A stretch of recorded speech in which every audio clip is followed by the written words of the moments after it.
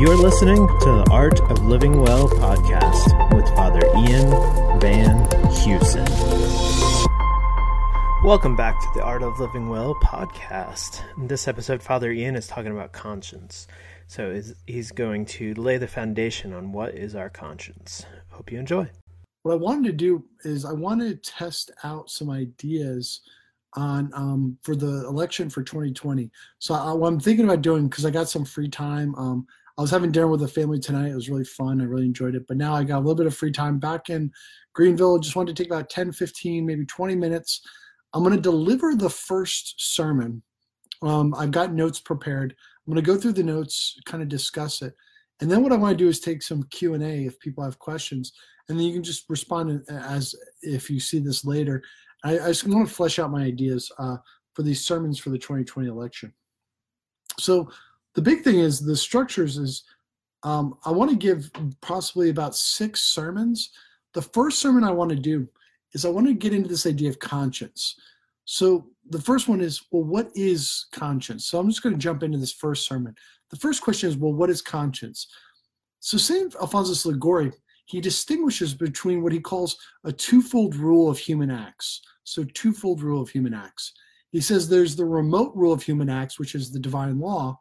I think, I'm not 100% certain, but I think you could say all law. Like law is the remote rule of human actions. And then there's the proximate rule of human acts, which is our conscience. So I'm going to flesh this out a little bit, but he also defines conscience as a judgment or practical command of reason in which we judge something must be done here and now as good, or something must be avoided as evil. So my whole theory that I want to get into, I don't think it's a theory, I think this is sound theology, is on the level of the individual, the conscience interprets the law and the individual circumstances that someone might face. So there's 2 aspects of law that I think, so there's kind of laws that prohibit things. So they say, thou shalt not. And clearly in those senses, we're supposed to avoid certain things. But then there's also laws that try to influence our behavior. So, there's sense of, thou shalt worship God. You shall love God above all things. Or our Lord commands us in a certain sense to have a care for the poor and an outreach for the poor. But what that looks like in individual circumstances is not clear from the law itself, because no law can account for all of the different circumstances. So there's always, it's not just as simple as there's exceptions to the law, but it does involve that there's exceptions to the law. But there's this understanding that laws don't cover all circumstances. So in difficult circumstances, there has to be a kind of interpretation. That's where the conscience gets involved, right? That's why we needed to define the doctrine of the conscience, is to account for individual circumstances. So the next step, talking in this first sermon, is, let me see where we're at for time. We're at a few seconds ago. The next part I want to get into is morality is governed by law. I think this has been lost a lot on a lot of people. And the foundation for morality and right living is law. Now, I think law is an analogous term for both Jesus and for St. Thomas Aquinas and within the tradition. Because there's the interior laws that our Lord tries to govern us, where he says, if your right hand causes you to sin, cut it off. That's not a strict, and to be interpreted literally. But then there's the 10 Commandments and things like that, which are understood more exteriorly. The classic formulation for the foundation of all law is the 10 Commandments. It's the Old Testament, right? In addition, the historic Christian tradition gave the apostles and their successors the right to promulgate laws for the good of the body of Christ. So there's the laws that are contained within Scripture, and even Jesus himself promoted laws like, you can't get a divorce, right? That's in Matthew's Gospel. There's the 10 Commandments. There's also aspects of the interior law, the work of the Holy Spirit, or the interior, if you look at a woman with lust, you've committed adultery, and how's that to be interpreted? But then he also gave the apostles the ability to promulgate laws for the good of the body of Christ. The first example we see this, where we see this in Scripture, is Matthew 18, 17 through 20. Our Lord says, if he refuses to listen to them, tell the church. Now here's what he says: if he refuses to listen even to the church, then treat him as you would a Gentile or tax collector. So he's talking about, how do we handle sinners? How do we handle basically giving things to authority. But he goes, talking about the apostles, he says, "Amen, I say to you, whatever you bind on earth shall be bound in heaven. Whatever you loose on earth shall be loosed in heaven. Again, amen, I say to you, if two of you agree on earth about anything for which they are to pray, it shall be granted them by my heavenly Father. For where two or three are gathered together in my name, there I am in the midst of them." So there's definitely this sense of prayer. But the way the church has historically understood this, historic Christianity. So when I talk about historic Christianity, I mean the first 300 years. I mean the first 1,000 years, up until the Protestant Reformation. And the Protestant Reformation has a different interpretation of some of these passages. This has often been understood that the apostles have been given a certain kind of authority to basically create laws, to govern the people, to govern the body of Christ. And we see this in the early church. We see this in St. Ignatius of Antioch, in different historical sources, where the bishops had a very real authority to bind and loose. Christ gives this authority to his apostles. We also see in the Acts of the Apostles, Acts chapter 15, in that the apostles act as a spiritual government. Literally, they're making laws which are binding on the faithful.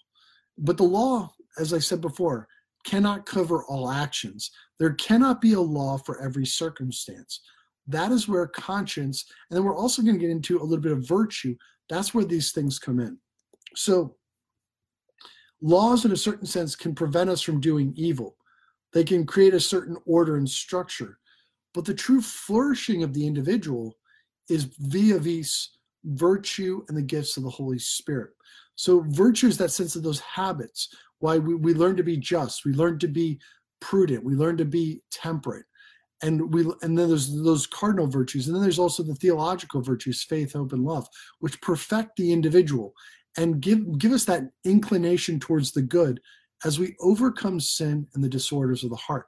And then these virtues are fulfilled in the gifts of the Holy Spirit. This is the true flourishing of the individual.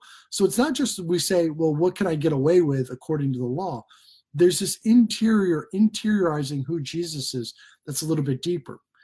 We can also talk about having a properly formed conscience.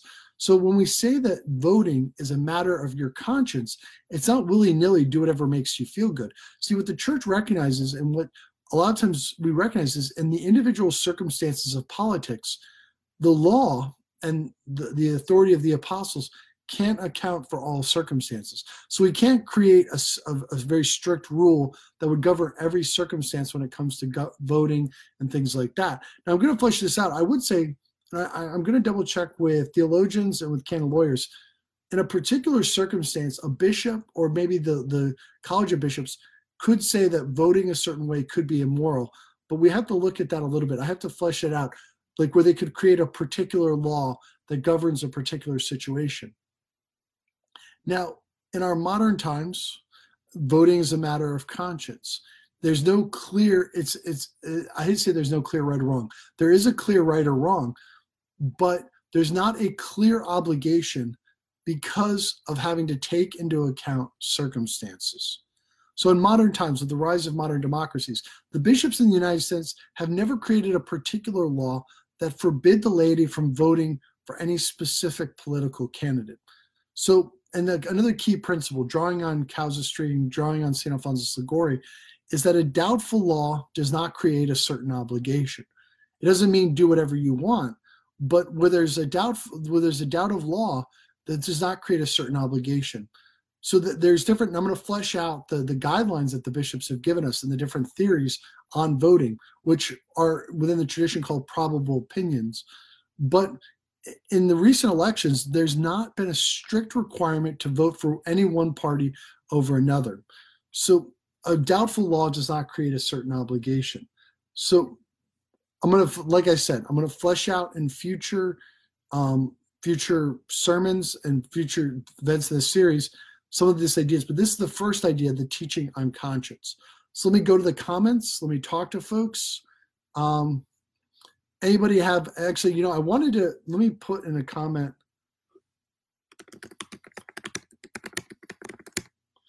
I wanted Glenn Webb, your views on things, because you're in politics and you may not be as familiar with some of this teaching on conscience.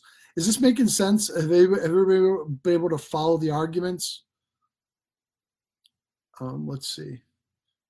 I might log off in a few minutes if people don't have any questions, or if giving everybody a moment to catch up.